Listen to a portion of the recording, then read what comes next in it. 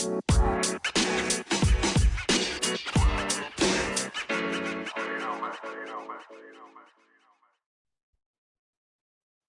and welcome to the First Dan Football Show. I am your host, Tobias Brown. And folks, we are back with another great interview for you guys. We haven't had one on in a while, but we've got a punter on today, folks. I'm joined today by Clark Riedel. Clark, how we doing today, man? Good. We're doing good. I'm happy to be on the show. Yeah, So we are stoked to have you. We started with specialists. Our first two interviews were a kicker and a punter. So we're that's going back to our old stomping grounds. Clark, I want to get into, the early years for you coming out of high school into college. You ended up, for folks who don't know, you ended up punting at UW Stout, which is a small D3 school, similar conference. For some perspective, as a school called Wisconsin Whitewater. mhm. Um, for a lot of our listeners, that's who Mount Union goes up against quite often in the Stag Bowl. So Whitewater is pretty well known, but Stout, no slouch themselves. How'd you end up at Stout, though? What was the recruiting process like for you coming out? So it was a bit of a journey to get to Stout. I went to Waukesha West in Waukesha, Wisconsin, just outside of Milwaukee. Um, my senior year, we actually won state for Division I football. We were the smallest school to do that. We played in Camp Randall, where Wisconsin plays, and that was an incredible experience and stuff like that. I didn't really have too many per se people looking, and I guess this will show my age. I mean, even back then, I had a DVD of my highlights that I would have to give personally to people. We did have like a huddle thing. It wasn't huddle; it was a different thing. So we didn't really have we had access to it, but you had to know how to like cut it up per se. I had a guy that would try to help recruit to other outreach for me at the time. And I had like official visits at like Western Michigan was probably my biggest at the time. Northern Michigan, a couple others, but the one I ended up going with was Concordia St. Paul. It's a Division II school in the Twin Cities. My visit was actually during the big snowstorm of the Metrodome collapse, and we actually got stuck in our hotel, my dad and I. And the coach, which kind of sold it, was the coach drove when you weren't supposed to drive. No one was, they shut down the roads, and he drove and picked me up and said, "I want you to punt here. We'll give you half a scholarship," and that sold me. So I ended up going there because I wanted a scholarship. Western Michigan said like walk on, and then some other D3 schools. I was really just like I'm sure every high school athlete has that dream of getting a D1 or just a scholarship in general. And I wanted to be there on signing day in high school and sign and have that experience. So I did that. The summer leading up to Concordia St. Paul, the head coach in a golf outing headbutted the dean, and the head coach then was fired. So then the assistant coach, Coach Williams, was now the head coach. He actually helped recruit me, but then when I ended up coming in, they redshirted me, and I actually did wide receiver, scout team wide receiver while punting, and they had a kicker do all three, who was really good, and he ended up playing for the Giants and Bengals. So I guess I can't be too mad that that happened. But after one semester, this is a long. I'll try to keep it short. After one semester, then I went to UW Whitewater because I just saw that they were going to probably use that guy because they wanted an extra travel spot for traveling. So then I was at Whitewater in the spring and had a jump start because their senior graduated. So I had a jump start on competition then in the fall. And then in the fall, with like about 4 days left at camp, they brought in a pro Australian punter named Joe Gardner, who was 26 at the time when I was 19, and he could bomb the ball. And he beat me out at the end. And so then I gray shirted. So I took less than 12 credits. I took like 11 and a half. Gray shirting in D3 just means like, you're not using, you're not like using it towards your eligibility. It's kind of like a red shirt of D1 and D2. But short crediting is like a loophole in the system, so you can save that semester of eligibility. The head coach at the time was Lance Leipold, who's now doing really well for Buffalo and now for Kansas. And then, so yeah, so then he, after one semester, Joe, who I'm friends with today, I actually just ran a kicking camp with him the other day. He went to the Browns that next season for camp, and he was there like up until like the preseason, and then he kept trying to do NFL camps and stuff.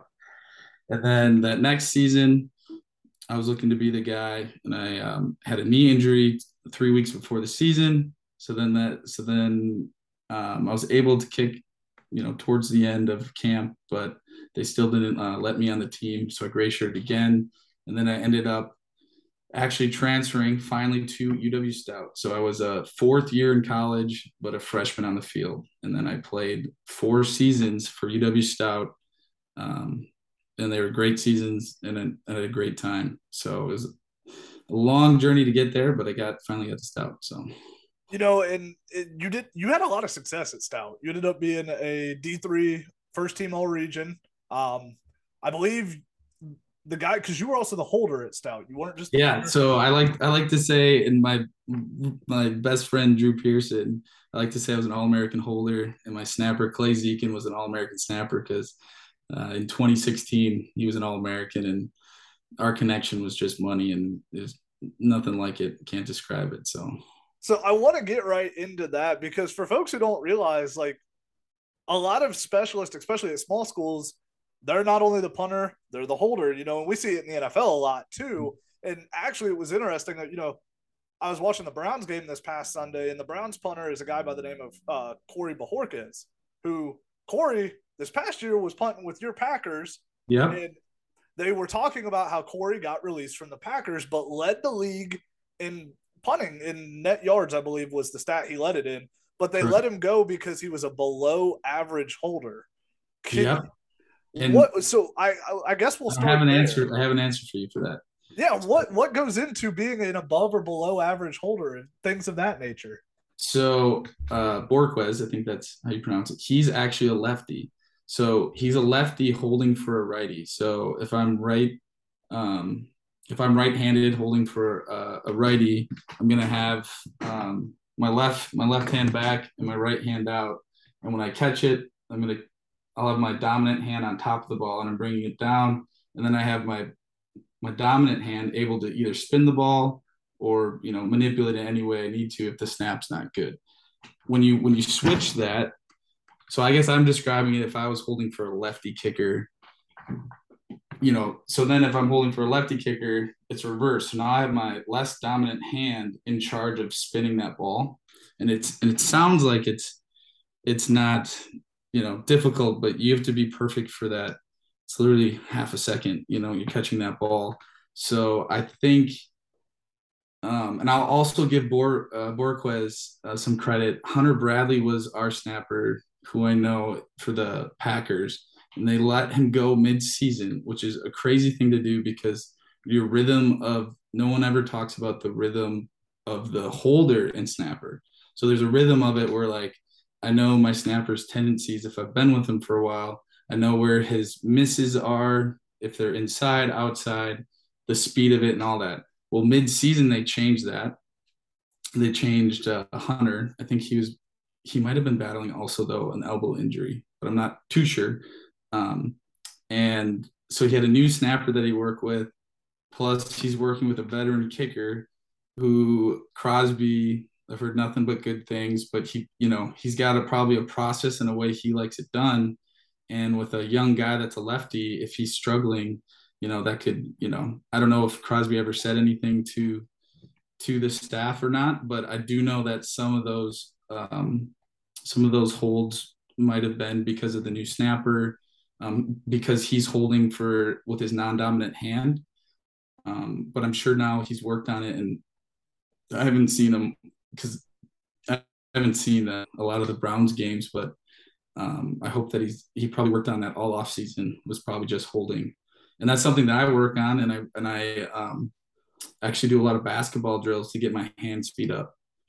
So I will say Browns special teams, they've had high moments this year. Cade York hit that walk-off 58-yarder week 1 against Carolina.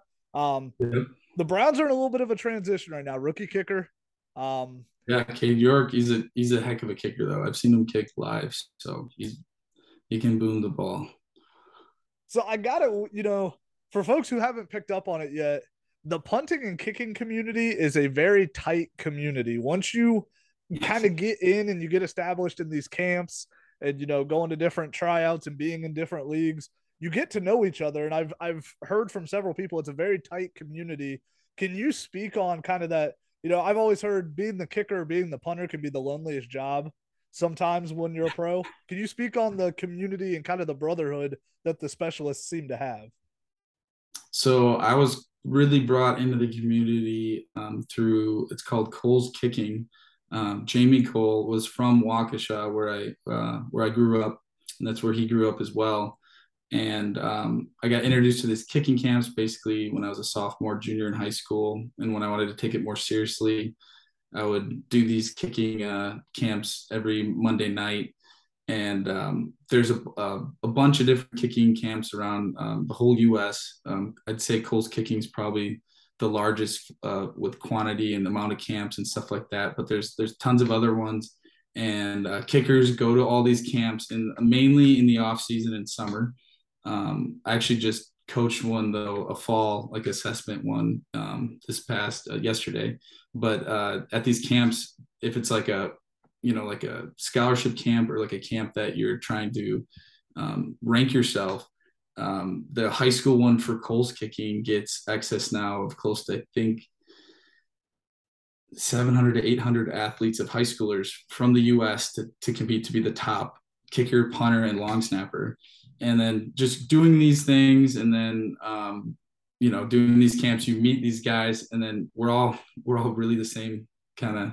Every specialist is goofy, and we're pretty weird. So we all like, I never want a guy to miss a kick. Yeah, I'm cheering for them to make it because it's one of the hardest things to do, and let the offense and defense do that. Obviously, I want to win the game, so maybe if a kicker I know is against me and he's kicking a game winner, maybe then I want him to miss it or have it blocked so that he doesn't have to miss it. But really we're cheering for each other generally to be successful. And then through now Instagram and that in the world of Pat McAfee helping out for the brand has really helped bring us together.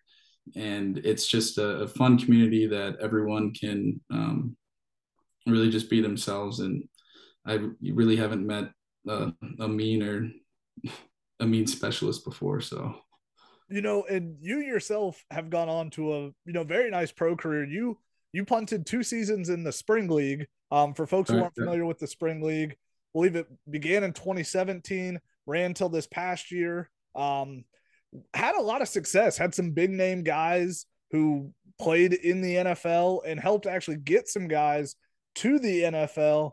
Can you talk a little bit of what it was like? I believe in the spring league, you averaged a little over 46 yards a punt. So had a lot of success there, but how did you get connected with the spring league and what was that process like? So I got connected with the spring league through an application. I believe they actually started up of like their original spring league back in 2014 or 15. And Brian Woods, who I know, his goal, he found a niche where, all right, there's all these free agents. We need, like, what do they need to get into a league or into an NFL? Well, the biggest thing I can have or any free agent can have is recent film. So you can go to these camps that scouts will be at and they'll evaluate you. And if you don't perform, lights out that day or above and beyond, they're going to either cross your name off or you're not going to get looked. So they wanted to create a system where they bring in free agents, you practice for a week, play a game, get that film, and then it's done. So how the spring league used to work was like, I did one back in 2019.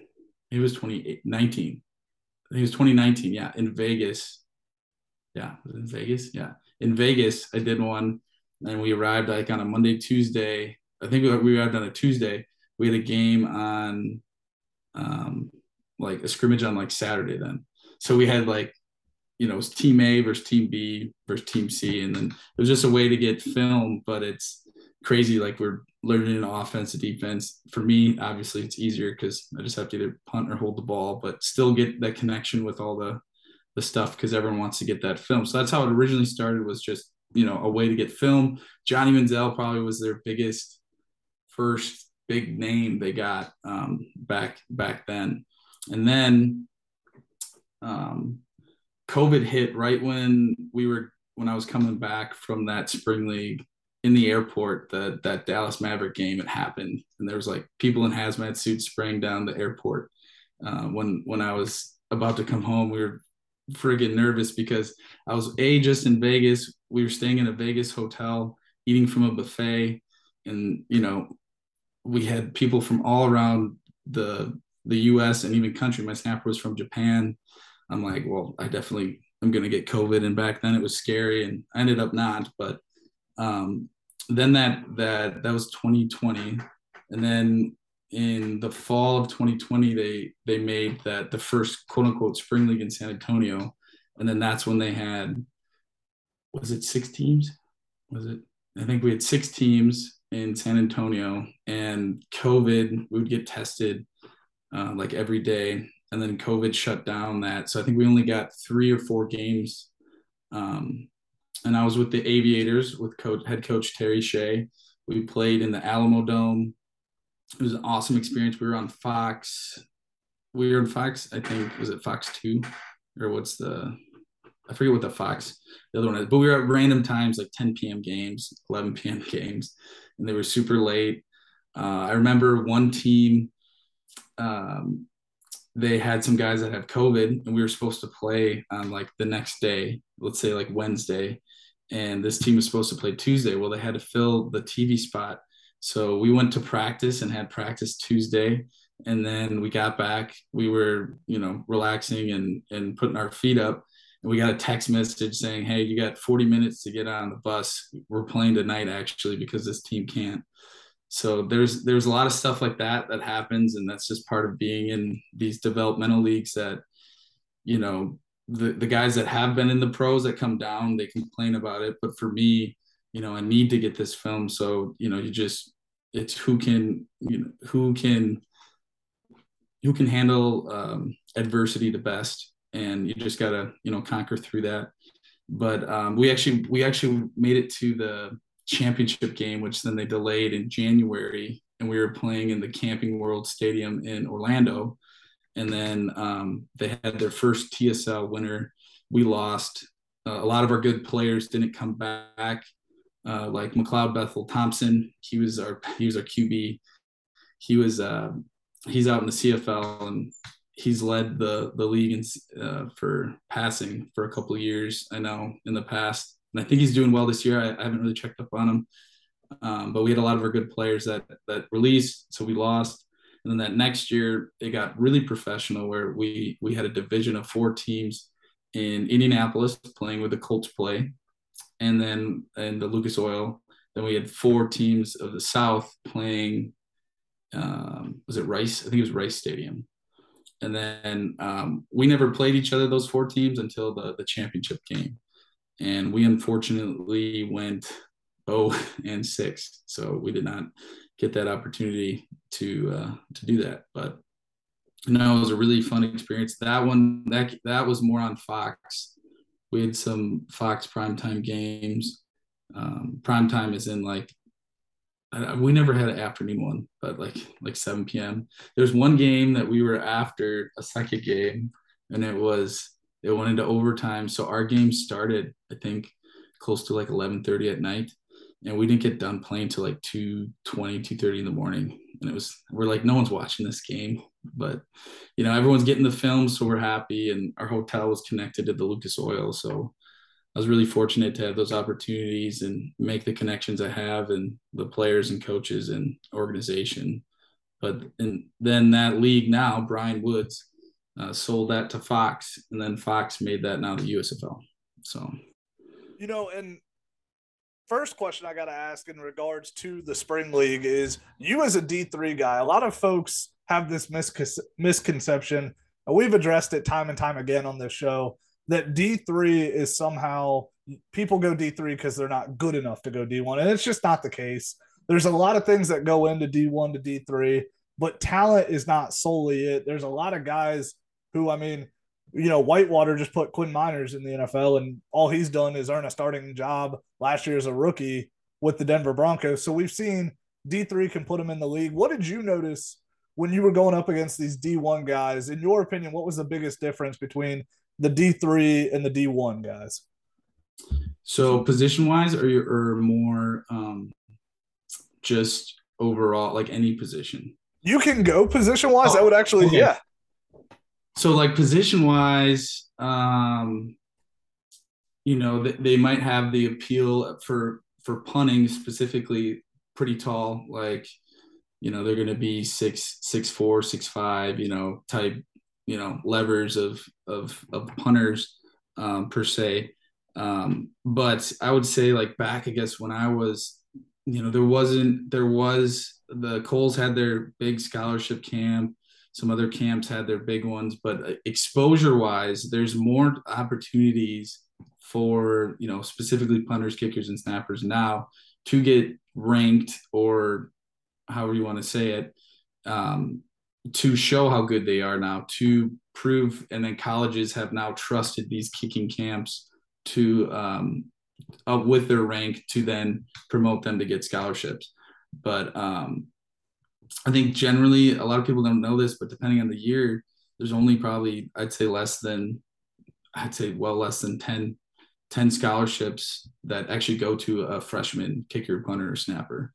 I'd say it's very, very rare that a guy coming out of high school, which a lot of kids don't know, to get a scholarship or at least a full ride, right away. But position wise, it's really like appeal of height, weight, speed. That like the lines of D1 guys are going to be minimum of maybe, I'm not saying for everyone, but maybe like 6'4" and up. And D3 we still have some 6'5", 6 dudes, but it's not as consistent, I would say, as the D1 level for sure. So, and I also think maybe the D1 level too. I would say that I was a guy that developed late too, for either punting wise or just like my body wise. I developed a little late, in the weight room and stuff like that. And as I got into college, I find my body started finally getting stronger. I got a little taller, stuff like that. So, so there's a lot of kids that, they can't do anything about it because of their, genetics. But yeah, I would say, yeah, that's probably the biggest is for position wise.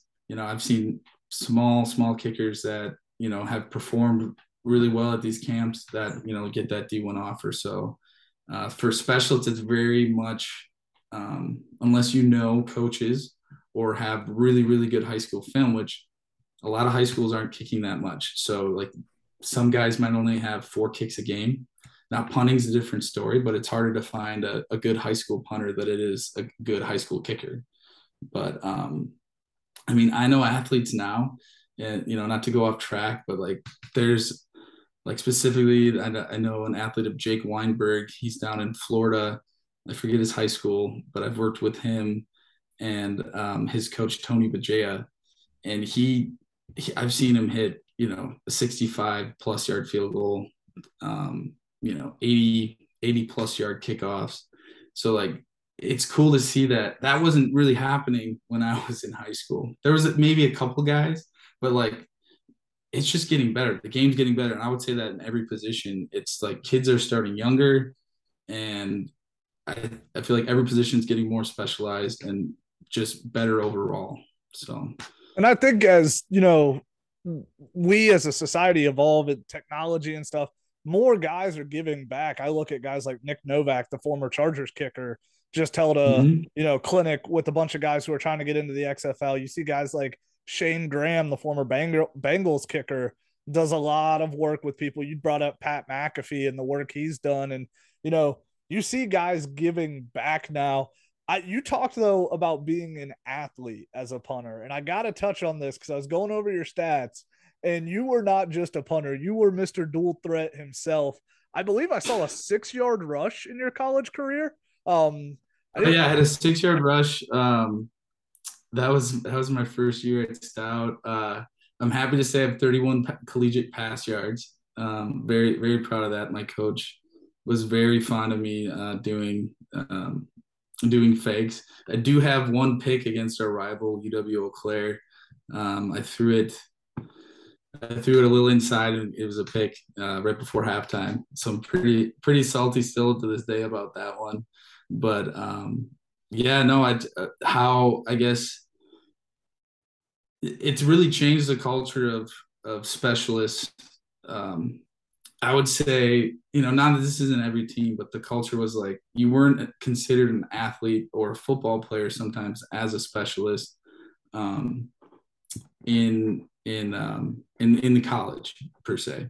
And I was a wide receiver and I was a tight end my senior year for football. But then once you're a pure specialist, you're like, okay, everyone's thinking you're weird and stuff. So how I wanted to prove to my teammates that I cared was if they were in film during camp, I was out on the field just dropping the football for an hour and a half until they got out. And then once I saw them get out, then I would be done. So I was always making sure I was working on my craft while they were working on theirs so that I can get that respect from those players that, okay, this kid's working as hard as I am. Because that's like the biggest thing for a football team is you want to know that every person on that team is working as hard as you. And then another way I could show that was the weight room. So I started finding out in college, hey, and I wasn't, I was in the weight room in high school, but not like I was in college. In college, I really was like, I'm gonna be stronger than this guy, than that guy, than that position group, and I want to be, you know, I was running. I remember when I was at Whitewater, I would run with the receivers. I was running with Jake Kumaro, he was another guy that's been in the league, and I would just try to push myself to be, the best athlete I could be. And then in return, I saw a lot of good things happen then in my kicking game, in my punting game from doing so. And I was looking at your numbers at your pro day, the local Wisconsin private school pro day. You put up 16 reps on the bench. Yes, yeah, yeah. What? So I gotta ask, because a lot of people think punter, big leg. How does having that kind of upper body strength help you as a specialist? So I would say as a specialist, first off, it helps with photos. No, I'm just kidding. But no, it's something where having a good upper body, it's more or less core strength. I would say, I mean, every movement you do, technically in the weight room, you can incorporate your core and your core strength. Upper body to me is more of a fun lift. You don't really need a strong upper body to punt or kick or maybe, but maybe snap football you do, but to punt or kick you don't really need a too strong of one. But it's more or less I treated that pro day, and I still do, is the NFL is a business. So if you don't look the part, you're not going to get your opportunity. And I know it's just it's part of the truth, part of the reality. So, how I market myself is I want to look the part. I don't want an NFL guy to have any reason to cut me because, oh, he's a little tubby or that. Not saying you can't be a little overweight and be a punter in the football league. You sure can with your numbers.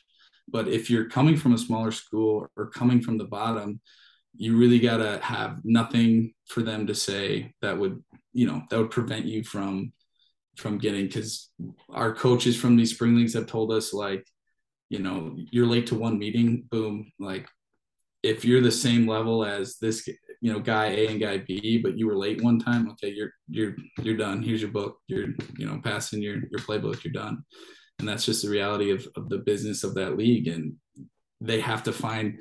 Oh, our Coach Shea always told us that Terry Shea, they're always looking for a reason to cut you because they have to make cuts, and it's the hardest part of their job. But he said we are always looking for reasons to cut you, not per se reasons to keep you. So, and that depends on the team and whether you're a really talented player or if you're just trying to get into the league. So, and you didn't end at the spring league.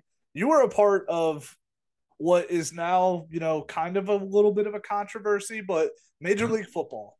And Major League Football had a lot of promise, had a lot of excitement with it. Some, a lot of potential. There was teams coming along, and then it just all kind of stopped. And there's been kind of a dark cloud around Major League Football. I want to get into that a little bit. What was your experience like, first off, while the league was running? What was your experience like as a player? So my experience as a player, I was very thankful for the opportunity. They were going to pay us actually pretty well per game, plus like a win bonus. It was, I believe, $2,000 a game with 500 win bonus, which I think it was publicly posted and stuff like that. But as a player per week, that's pretty good for, I'd say, any job, especially to play football. So that's something that very much intrigued me. Another thing that intrigued me about the league was that my head coach of the Aviators from the spring league was going to be the head coach of the Virginia Armada, the team that he asked me to be on. And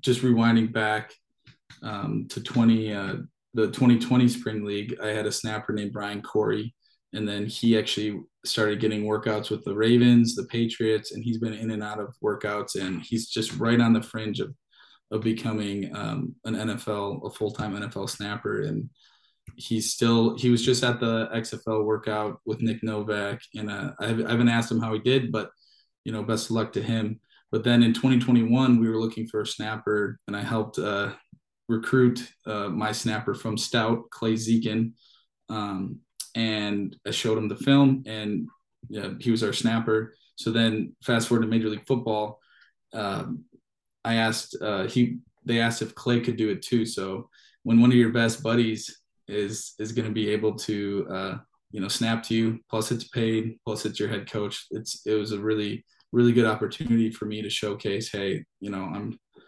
I'm really ready for this, and possibly to get into the USFL, XFL, NFL, CFL, to get more film.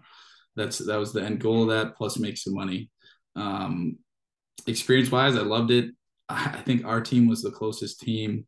Like our whole team would, be in the lobby of the hotel, conversing with each other.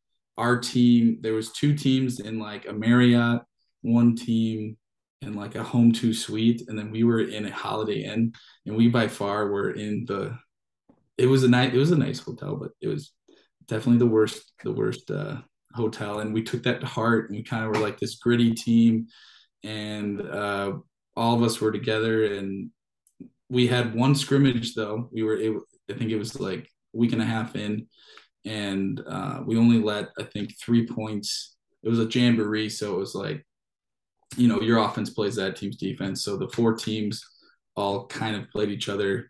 We only punted really twice, but they didn't rush. And it was the only special teams really was like field goal, but they didn't rush. But our team really did well there. So we were really just bummed that, our team was gonna to really win. And about 2 weeks in, there was word that they, as a player, we didn't really know what was happening. I actually was in my coach's hotel room when it happened, or my head coach's, and a player wanted the number I had for his grandma, so I was going to give it to him. And then he was telling me the numbers I could pick from, and then the other coaches came to the room and said, "Hey, we got an issue in the lobby." So I guess what happened for our hotel specifically, the hotel staff went to each floor, took all the players and said, "Hey, coaches, there's a meeting."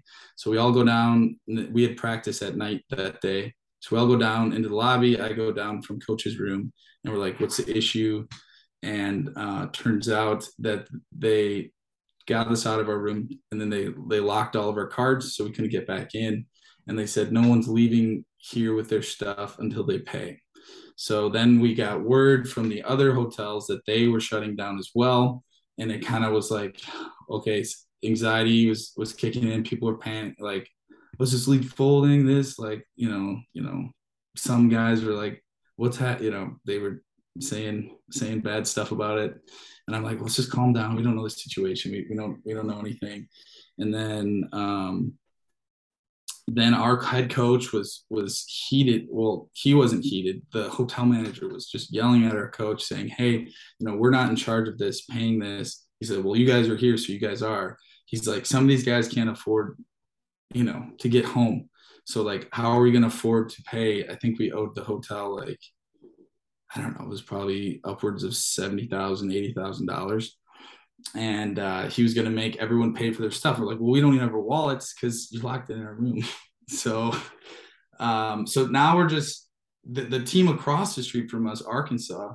They actually got back from their practice and they were locked out. So they had, at least we didn't practice yet. So we didn't have we weren't all sweaty, but we're just waiting there. Our coaches are trying to convince this hotel manager just to let us back in our room until we figure things out. Like nothing's gonna happen. And my kicker, Tyler Bash, who's a phenomenal kicker, and I hope he just called me last night. He did well in the XFL tryout. He talked to one of the hotel cleaners and said, hey, can you get me in my room? So then we were able to all get back in our rooms without the hotel management seeing because of that. But what ended up happening was the hotel agreed, to let us get our stuff and then leave after a lot of talking. But our head coach, Terry Shea, I just want to mention, he is one of the nicest coaches I've ever, and true-hearted coaches there is out there, period. He paid for everyone in our whole staff, training staff, players, coaches, to stay one more night to find another hotel. And I'm not saying the other coaches weren't nice enough to do that, but he did that, probably because he is, older and has experience and has some money saved up. But that was one of the humblest things I've ever seen a coach do. So I stayed there another night, and then I ended up driving back with my snapper Clay and one of our trainers, who's a trainer up at the University of Minnesota. We drove back from Alabama then that next morning. But experience-wise, we were told then that they were gonna possibly get that league back started for a couple of games. So we were in limbo for a while, and then it just never ended up happening. And it was a rough couple last months for me. I left my job for that, and then wasn't able to get it back. They hired someone else. But I've found work since then, and I was able to then coach, which I have been the last 4 or 5 seasons with the UW Stout, helping with the specialists and special teams scouting stuff. So, but overall, they claim that they're going to still have a 2023 season. Coach Shea and the updates. Now, I doubt that will happen, but only time will tell. But I guess out of the league, I got some good film. I know other guys were put in the same situations like me with losing their job, and I know coaches left jobs to do it, and it was a big thing. So, I try to take everything with a grain of salt, and I know some people were affected maybe harder than I was, and I have a good support system. So overall, it was a okay experience. Wasn't the best. Did the league ever release? I never ended up seeing. Did the league ever release an official statement? Did any front office personnel ever reach out to you personally as a player to like give a statement or anything? So yeah, they we got an email saying, I mean, I could actually find it up here too, but it basically was saying like, they explained how they couldn't access this like equity fund of 10 million because they switched locations. They had no intention of this, and here's why it was delayed. We want to get this back up and running. We're so very sorry. I guess what players, and I guess, looking back, I was too, was the reason why a lot of players were mad was that we weren't getting any responses from Frank Murtha, who I know personally, and I know he's a nice guy. So, but no one was responding like Frank Murtha, except like he was talking to coaches, head coaches and stuff. Like Terry Shea said he would talk to him, or would respond to his calls and stuff like that. But like, so like the operation team, we weren't getting like, hey, like this is happening, sit tight, we're trying to figure it out. And then after a couple hours, then I guess they got some information. I was like in the lobby trying to listen in at what information they could get, but when it happened, there wasn't much information. And I think maybe they didn't have that information to give, because I think they thought in what I believe is I think they really couldn't access it. And it was a shock to them, because I don't know anyone that would bring all these people together, all the planning. No one knows all the planning it takes to get a football game on TV. It's insane. Just like with the venue, the city has to approve it.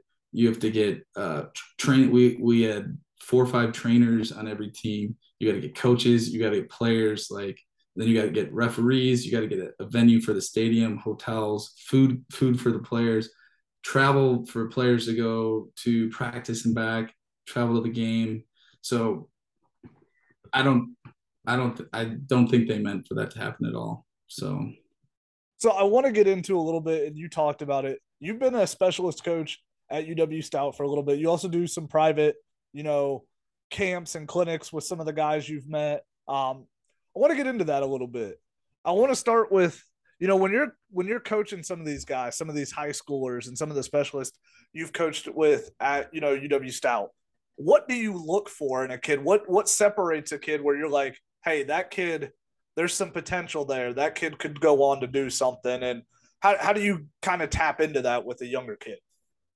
specifically for, you're saying like for kicking and punting. So tapping into, so what we look for when we recruit, or I guess, so you're saying, can you say the question again? Yeah. So basically, like whether it be recruiting a kid to Stout Okay. specifically, or, Yeah. at these clinics, when you're working with these guys, what are you seeing from a kicking and punting standpoint that, in your head, you're like, yep, that guy's got something to work with there. Gotcha. So besides like it's very clear right away if a kid is good at kicking a football or snapping, based on whether they just bombed one right in front of you. But I guess the clear indicator which you look for is consistency, and that's something that I still work on today, with that, which every kicker, punter, snapper works on in the NFL, any league out there, is how consistent can you be. So when we look at these high school athletes, we're looking at, okay, here's their A ball, so their best ball, we call it A ball. Well, is their miss hit acceptable? So like when they don't have the best ball, is it still going 30 35 yards as a high schooler, or is it a complete shank? So is it a really good shank? Other things you look for is just is form wise. So like how good, like, are they taking 2 steps as a punter? Are they taking 3 steps as a punter? You want to generally be a jab 2, a pure 2, or a 1.5 step for punters. Same thing for field goals. You want to be like a jab or just a pure 2-step for field goals. And then so looking at their form, you can tell like, okay, this guy, let's say he's really, really good, but kind of spotty.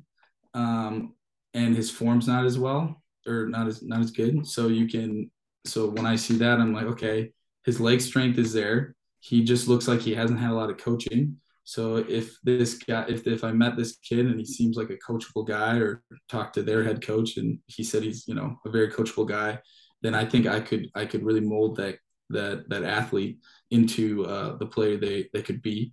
The guys that are getting those D1 scholarships are the guys that are consistent. So their miss hit is still going the distance, just it's 2 yards left of the upright. That's like their miss hit. And every year we see kickers that are hitting the ball farther and more consistent constantly every year, with the community growing and just how I think people are training and doing stuff like that. So physically wise, those are probably the points that I look for in a kicker that has like potential.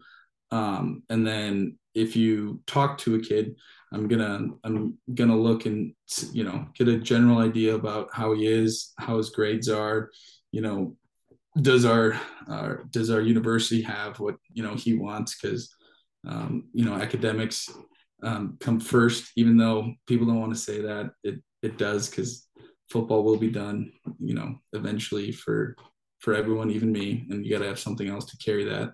Um, and then if all those boxes are checked and stuff like that, I'm gonna be asking him what are his attributes, like what can you bring to the team, and how can you impact the team as a specialist, and where do you see yourself, what are your goals do you want to have, and those are questions I definitely ask our kickers, punters, and snappers. And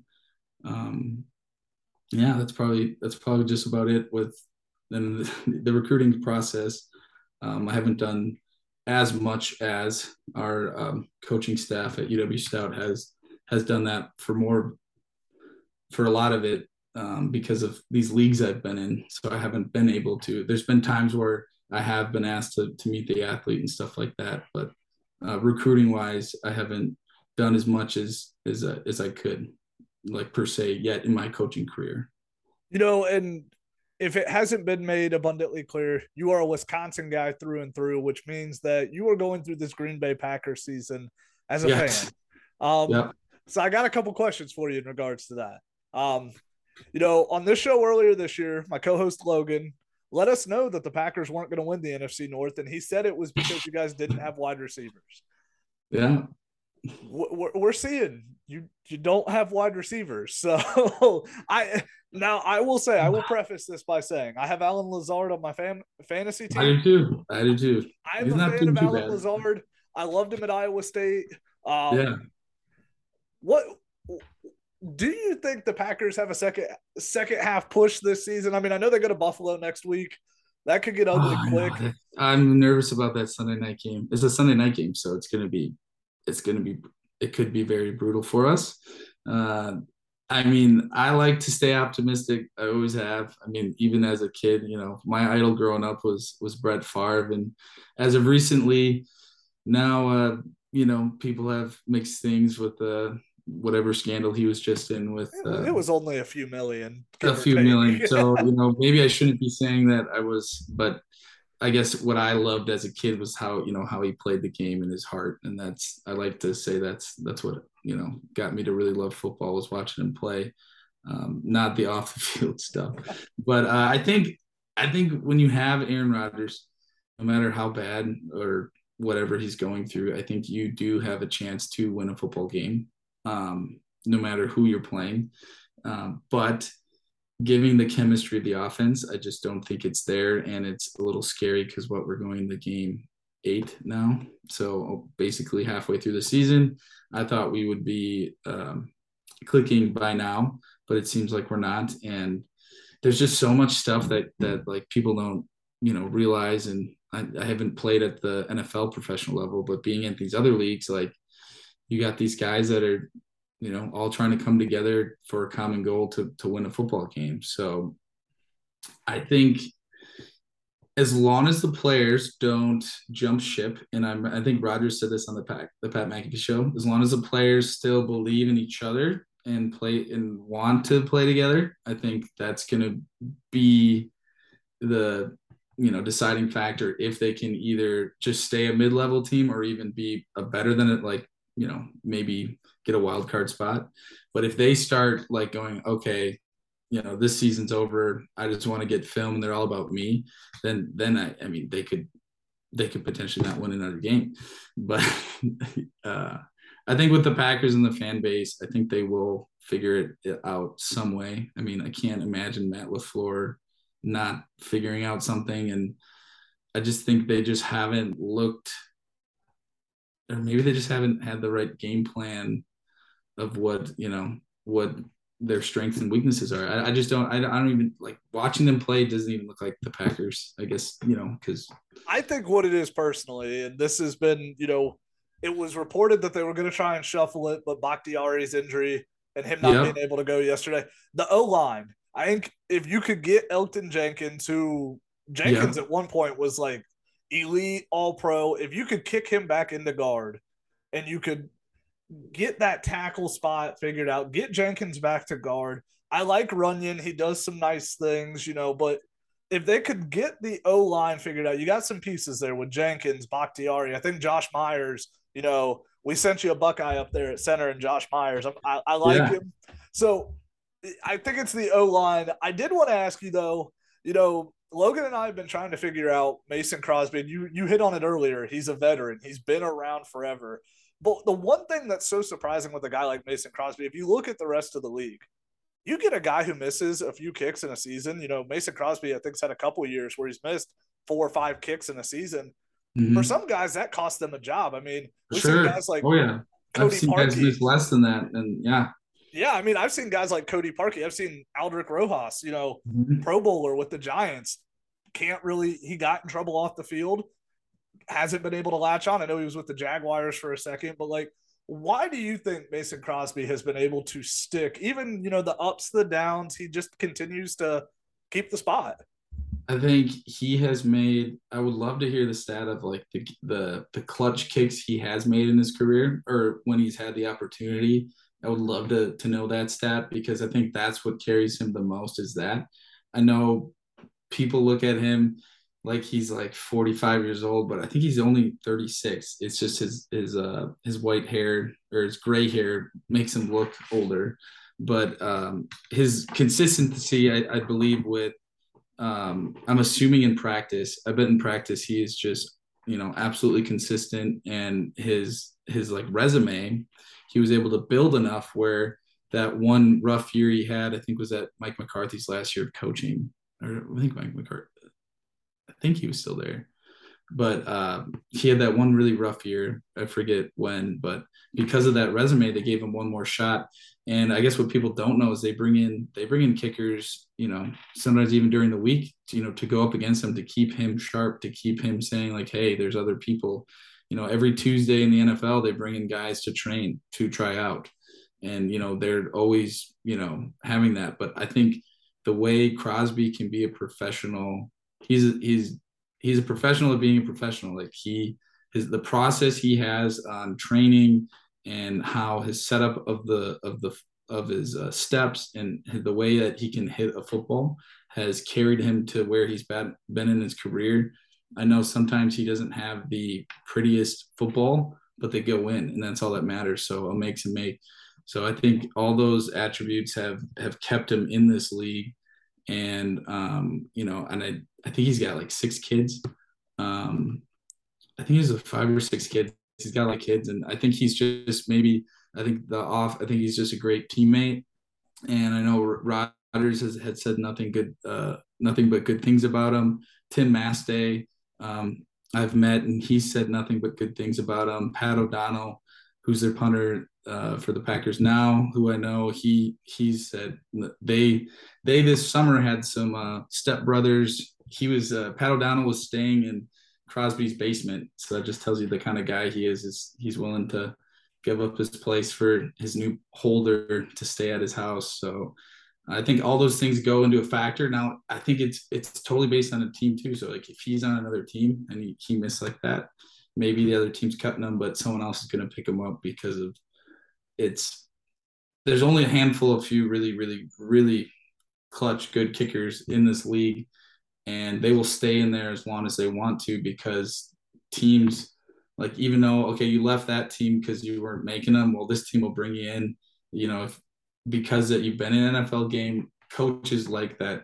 It's all about that trust. Can I trust you to put food on my family's table to make this kick? So, and that's what it comes down to. And I think he's just got that clutch it factor that some kickers either don't have or never get to have it. So, well, and you were 100% right because I was looking it up. He's 6 for 7 in the last 6 years in game-winning kick really, situations. okay, He's six okay, for seven. So that's the best stat you can have as a kicker right there. So 100% correct on that. You found it that fast? That's cool. Yeah, hey, I had to look it up because when you said it, I was like that. There might be some truth to that, and Yeah. you hit on something else too. Your Packers, they give very long leashes. You know, Mike McCarthy had a lot of leeway. I know they did eventually end up parting ways, but people were clamoring for him to be gone a couple seasons before he was finally gone. You look at a guy like, you know, Ted Thompson, who was your longtime GM, and I mean, Yeah. you guys hold on to guys for a long time. So there's, like you brought up, I do think the franchise has a lot to do with that. Bring them to Cleveland, and you've seen since Cleveland got rid of Phil Dawson, we've had guys like Travis Coons kicking for us. So Yeah. been a lot of Yeah. kickers in Cleveland. But I do want to ask you, because we do end every episode with this question. I want to make it specific to punters and kickers, Okay. because you talked on it earlier. There's not a lot of scholarships out there for punters and kickers. So, Nope. you know, if you want film, it doesn't really matter if you go D1 or D3, because the full scholarships aren't out there as much. So if you could give advice to a high school kid coming out on, you know, hey, the opportunities in front of you are to go be the third guy at Youngstown State, or go be the guy at a UW Stout or a Platteville or Oshkosh or wherever it may be. What would you tell these young kickers and punters about, you know, just making the most of any opportunity they're given? So I would tell them that the beautiful thing about being a specialist is that the field is the same 100 yards with 10-yard end zones from D1 NFL, you know, D2, D3 high school. So the high school posts are obviously bigger than college NFL, but a 45-yard average for punting is a 45-yard average D2, D3, D1 NFL. A made field goal, a 50-yard field goal is a 50-yard field goal anywhere else. Now, comparing that to maybe the top QB or running back of Division One to the top QB or running back of D3, you might see a little separation there. Not saying that those guys, you know, aren't, but you're looking at you can be successful at a D3, D2, NIAA school, also a community college, and get film that if you have the drive and the passion and have the support system around you to make a run at playing after football. And I would say also too, I was the best stat I've had for out of UW Stout was my senior year. I was a team captain, and I took that very much to heart. And you can, as a specialist, who inspired me to be a team captain, I would say was Thomas Morstead at SMU. He was a team captain, I believe, for 2 years. And I'll never forget when he told our group that he was a team captain. And I remember sitting there as a high schooler saying, I want to be a team captain in college and have an impact on my players, to want to win and to want to be a good football team. And then not only that is you can have an impact on Menominee, Wisconsin, where Stout is. You can have impact on the community with being that football player. When you go to high schools in that city or wherever you're playing, those kids and, you know, elementary schools, we would help out or partner with, you know, different stuff like that. They look up to you like you're, you know, like you're Aaron Rodgers, you're Aaron Jones, you're the best. That to them you're a superstar. So that, you know, you can impact and have that same kind of feel and have the town, you know, you'd walk around and some people would know who you are and you never met them. And it's just a, you know, an older, you know, gentleman in the community that really loves watching UW Stout football. And you know, when you do go to any university, you're representing that team, that university, and also your last name. So whatever you do on and off the field is going to be watched. I mean, that's just a general rule of thumb in life in general, but you can have that you know, that D1 experience of signing autographs like D3. You know, we've had kids come up to us and sign stuff too. Now it's not to the extent of that, but I'd also say UW Stout now, we have a guy named Noah, and he does all of our media, and he's got a crew of other photographers as well on the team. and they make our school look like it's D1. So every year it's getting even better too, with more media has trickled down from D1 to D2 to D3. And just know that going playing at any school for a specialist specifically, you can, if it's the right fit academically, and if you like the coach and everything, you can perform well and still have a shot at making it into any of these leagues, or professionally. If you're looking to still get college's attentions, my recommendations would be, if you can afford it, try to go to one of these camps that is a showcase camp, that you can try to get ranked to show that. If not, your huddle film is going to be, or film of your high school games is going to be very important. But a lot of kids don't have a lot of field goal, kicks in a season. So then also just filming yourself out on the field, kicking by yourself, maybe with a live snap, or punting by yourself, or snapping by yourself. That film too holds some weight. It's not like the pressure weight of a game, stuff like that. So that's what those showcases do, that they can, help do that rank. But I mean, if you have some good, decent high school film, and then you got film of yourself also on the side, that is really well, to supplement that can open up a lot of doors. And I know how you can do that is just messaging coaches, even through Twitter, Instagram, stuff like that. Twitter is really the big one, and then emailing. So really simple, not like back in the day when you had DVDs. So, well, Clark, I've had an absolute blast having you on. All right, I talk so much, I could talk forever. Hey, we appreciate it. Like I said, we haven't had a punter on in a long time, so we need to do it again for sure, though, man. Folks, that's all we've got for you guys this time. Like I always tell you guys, rate, subscribe, and review to the podcast. But until next time, we'll see you guys later. Have a good one.